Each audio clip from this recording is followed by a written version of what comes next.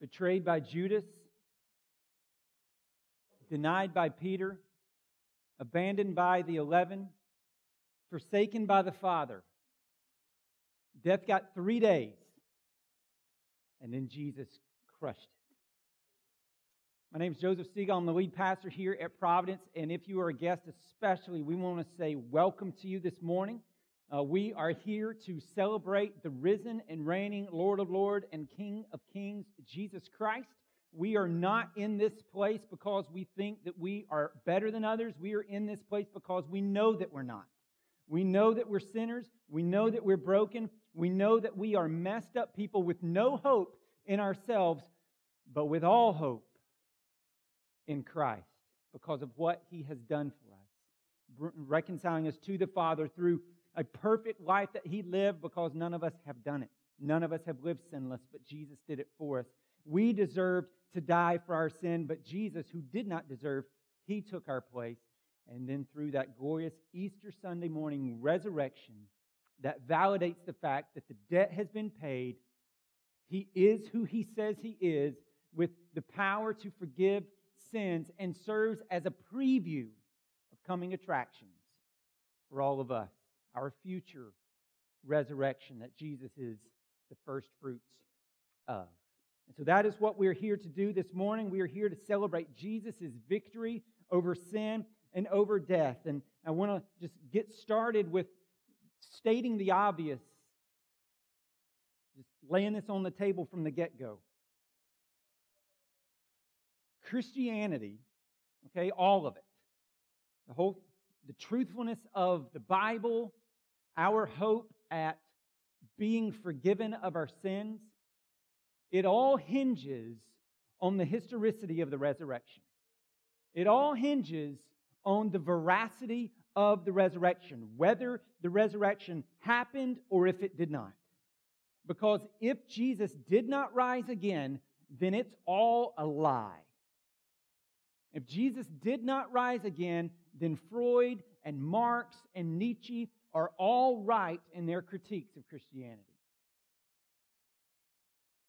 If Jesus did not rise again, we are wasting our time. Paul says this himself in 1 Corinthians 15. He says, if Jesus has not been resurrected, then we of all people, speaking of Christians, are the most to be pitied among all men, because we have hoped in a lie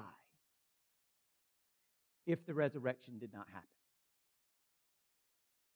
But if the resurrection did happen, okay, like after Jesus claimed repeatedly to be God incarnate, after He said, I am the way, singular, there's no other, I am the way, I am the truth, and I am the life, no one comes to the Father except through me. Okay, if the resurrection happened after Jesus claimed that, if it happened after He claimed 4 times, I'm going to die and rise again to pay for your sins, if the resurrection happened after He said, I have all authority on heaven and on earth, and I have authority to lay down my life, but not only lay it down, but to take it up again after I'm dead, to make myself undead of my own volition. If the resurrection happened after He said He was the friend of sinners, after He came to seek and save the lost, if the resurrection happened after He died on the cross in our place for our sins as a substitute payment, if the resurrection happened after He claimed all of that, if it happened, then it's all true. Tim Keller puts it like this: if Jesus rose from the dead, then you have to accept all that He said. If He did not rise from the dead, then why worry about any of it? The issue on which everything hangs is not whether or not you like His teaching, but whether or not He rose from the dead. And so to that end this morning, I want to take a couple of minutes and talk about the veracity of the resurrection, the truthfulness, the historicity of it. I want to talk about the veracity of the resurrection as we make our way through Luke 24, and then we're going to turn and we're going to talk about the glorious victory of the resurrection. Okay, so the veracity of the resurrection and then the victory of the resurrection. That's all we're going to talk about this morning. So if you have your Bibles, grab them and make your way to Luke chapter 24. If you don't have a Bible with you, there should be one around you somewhere. Grab that, make your way to page 575. If you don't own a Bible, then take one of those that's around you home with you. It is our gift to you. Luke chapter 24, starting in verse 1. In our normal flow of things, we are going through a study through the book of Ruth. Next week we will be starting chapter 3. We'll just keep making our way, but today we're jumping way ahead to chapter 24. Here we go. But on the first day of the week, at early dawn, they, speaking of the ladies that are mentioned in the previous chapter, the women, went to the tomb, taking the spices they had prepared, and they found the stone rolled away from the tomb. But when they went in, they did not find the body of the Lord Jesus. While they were perplexed about this, behold, 2 men stood by them in dazzling apparel. And as they were frightened and bowed their faces to the ground, the men said to them, "Why do you seek the living among the dead? He is not here, but has risen. Remember how he told you while he was still in Galilee that the Son of Man must be delivered into the hands of sinful men and be crucified and on the 3rd day rise?" And they remembered his words. And returning from the tomb, they told all these things to the 11 and to all the rest.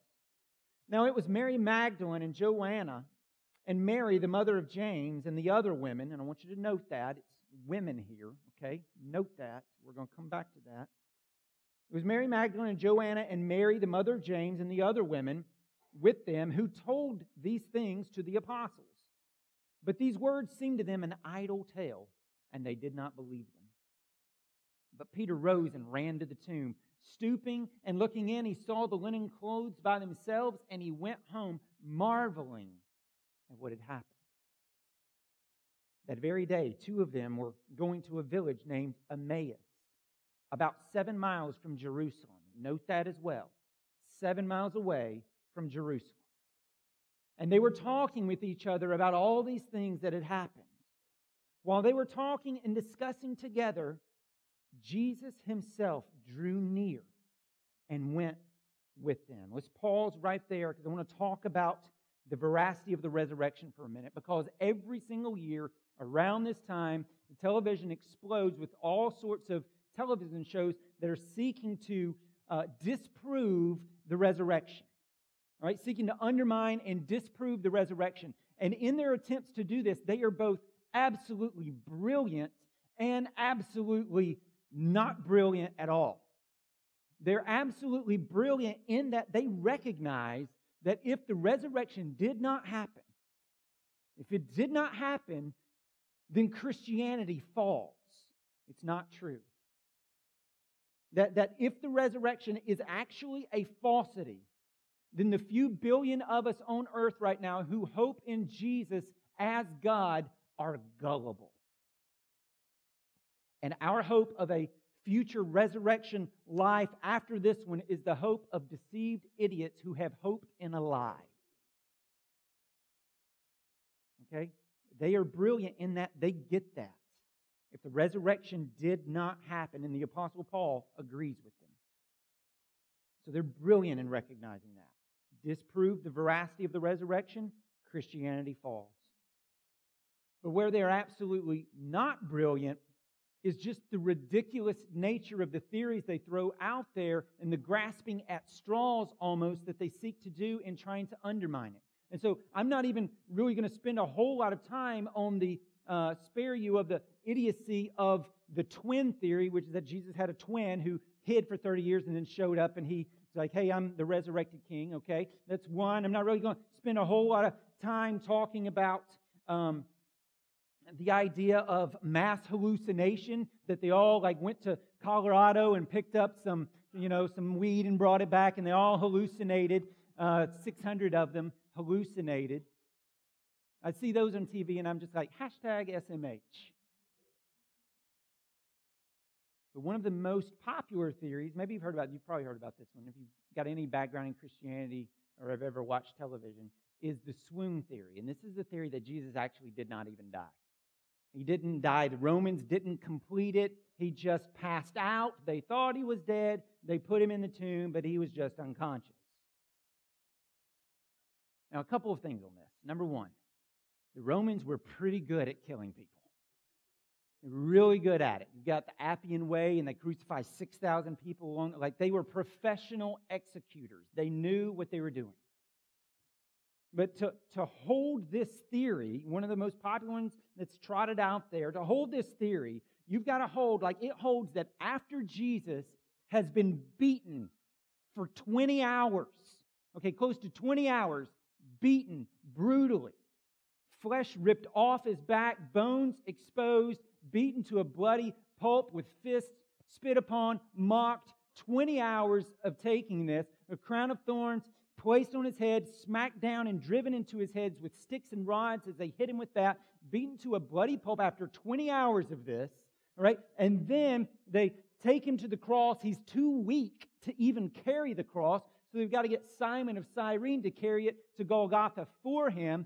They get there, and they take 6-inch metal stakes and drive them through his hands and through his feet. They raise him up. The cross drops down into place with all that weight coming down on his hands and on his feet. And he hangs there for 6 hours, just bleeding out, asphyxiating, because the way you die on a cross is you can't breathe. You have to raise yourself up to breathe.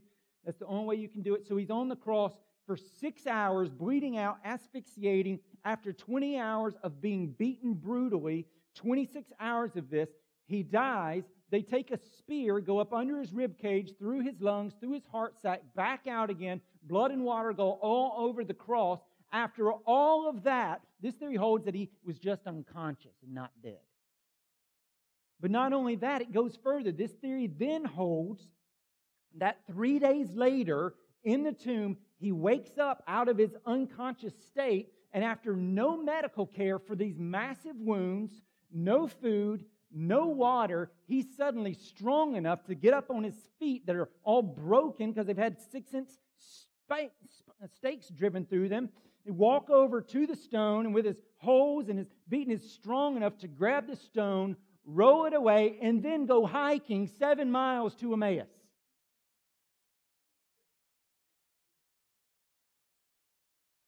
I seriously do not know which one requires more faith to believe. All of that, or that Jesus rose again, as he said he did, as he said he would. Which one? All right, and so these are the theories that are often tossed out there, but just think with me, like historically, and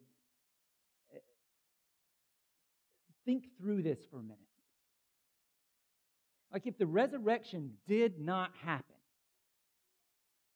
then how do you account for the fact that the disciples who were absolutely fearful and ran away when Jesus was arrested suddenly over a weekend become absolutely fearless and bold? How do you account for that if the resurrection did not happen? How do you account for Peter going from a guy who was scared of a little girl becoming perhaps the most fearless and bold preacher the world has ever known? If the resurrection did not happen, how do you account for that? Why did that happen? Why were so many so willing all of a sudden over a weekend to give their life for the message of the cross? I mean, you just run through some of the major players in the New Testament. Peter was crucified upside down. James was beheaded. John was first boiled in water and then exiled, and he didn't die, and then exiled to the island of Patmos. Andrew, brutally flogged, then hung for 2 days on an X-shaped cross. Philip was killed at Hierapolis. Bartholomew was beaten, flogged, and then also crucified upside down. Matthew was martyred in Ethiopia. Simon was crucified in Britannia. See the Gospels going out. Thaddeus was killed in a riot in what is today Iran. Mattathias was stoned, then beheaded in Jerusalem. Paul was beheaded by Nero. And Thomas, the guy who's called Doubting Thomas, because he refused to believe the resurrection until he saw Jesus and touched his side and touched his hands. Doubting Thomas, he got speared with a lance and then cooked alive in an oven on the border of Persia and India. What would it be that would make these guys go through that? They saw it. And now they would run through a brick wall for him because they knew he was Lord of life and death and the universe. And some people are, well, no, Joe, it's still a lie. People die for lies all the time. They think something's real, and so they believe it so much that they're willing to die for it. You are right. You are absolutely right. We saw that this week in Brussels. We saw it in Iraq as well with the soccer bombing. All right? We saw it months ago in San Bernardino. Right? People die for a lie all the time if they don't know it's a lie, if they actually think it's true. But if the resurrection of Jesus is some big hoax, some elaborate hoax that the disciples hatched, and they stole the body of Jesus away and fabricated this whole story, which is another theory out there, the stolen body theory. Well, while tons of people will die for a lie that they think is true, I don't know many people that will be speared by a lance and cooked in an oven for a hoax that they knew that they made up. Beyond that, without the resurrection, how do you account for the fact that Jesus' family began to worship Him as God? Because I don't care what you do, what you say. If my brother comes to me and says, I'm God, I'm not believing him unless he's been saying it his entire life, dies, resurrects, and says, told you so.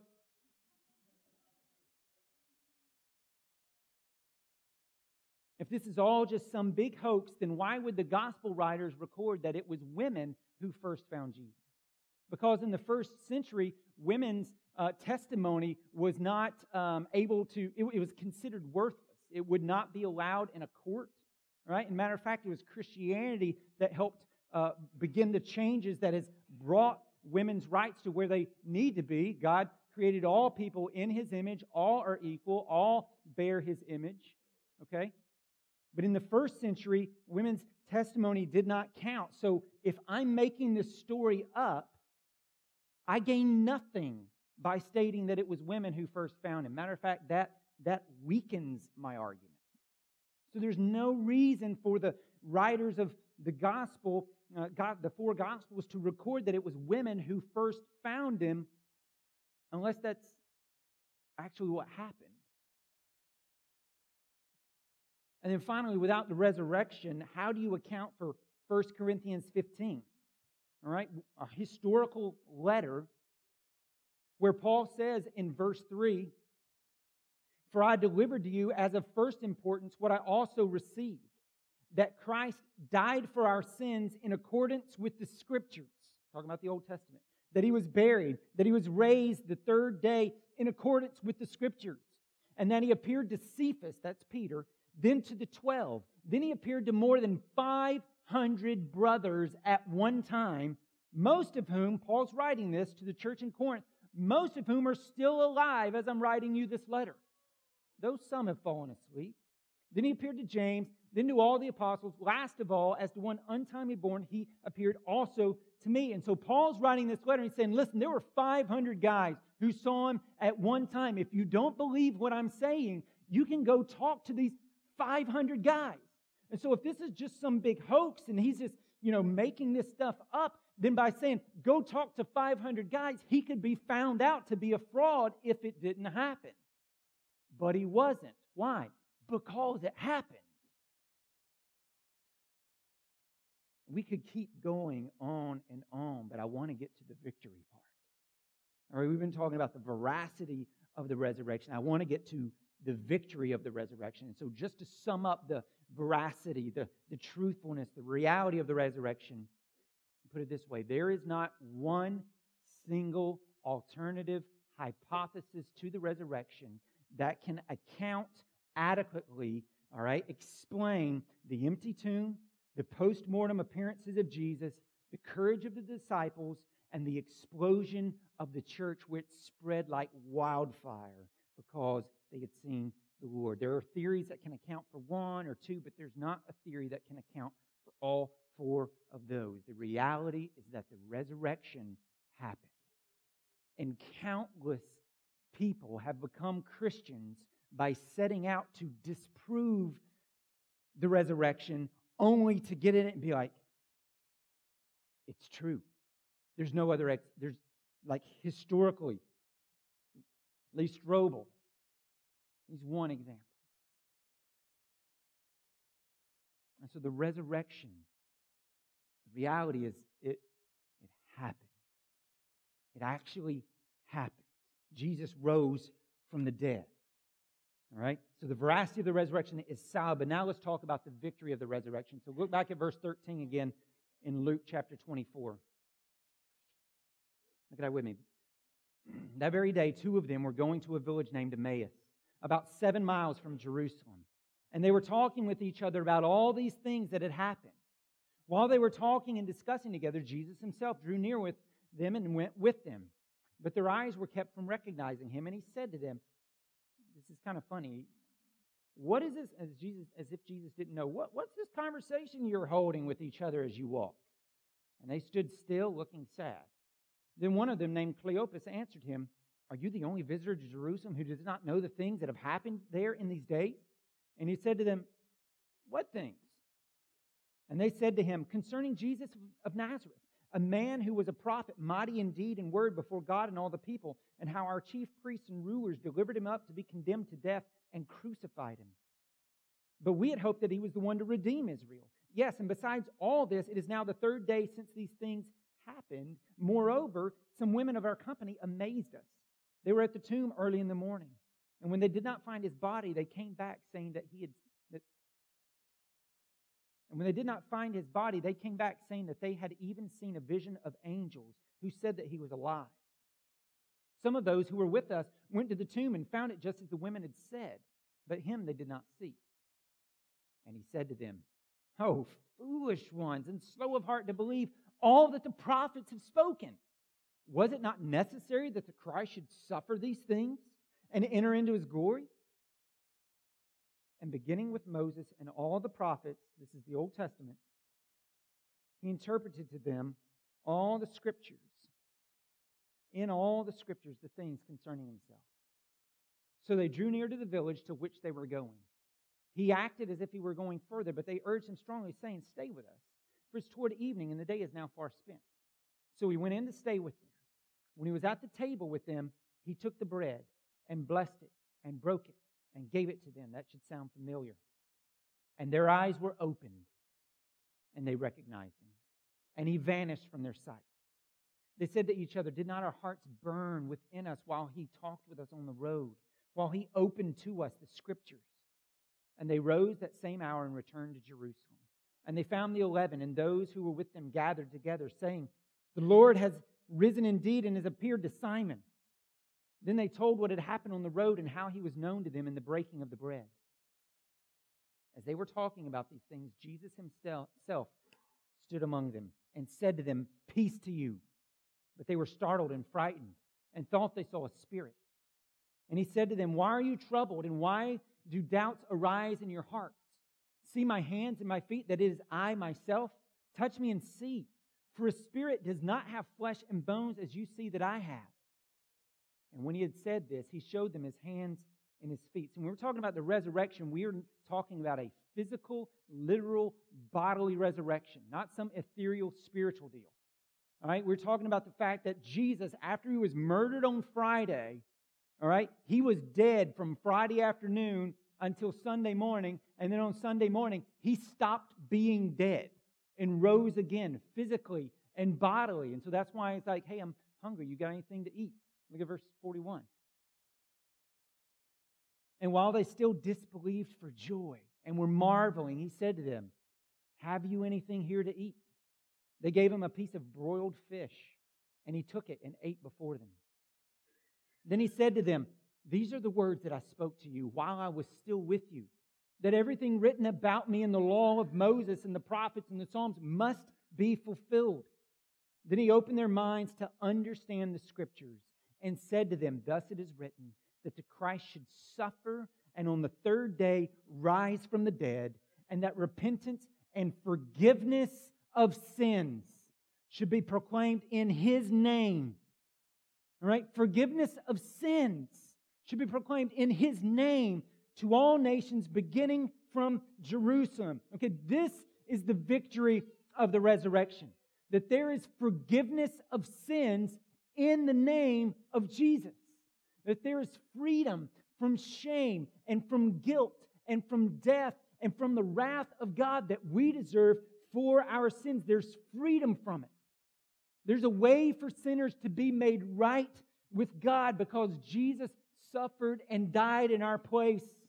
And the resurrection shows us, all right, when God raised Jesus from the dead, it's demonstrating that He accepted Christ's suffering. He accepted Christ's death as a full payment for our sin. And no more payment is needed. And that's why in Romans 8, there's therefore now no condemnation for those that are in Christ Jesus.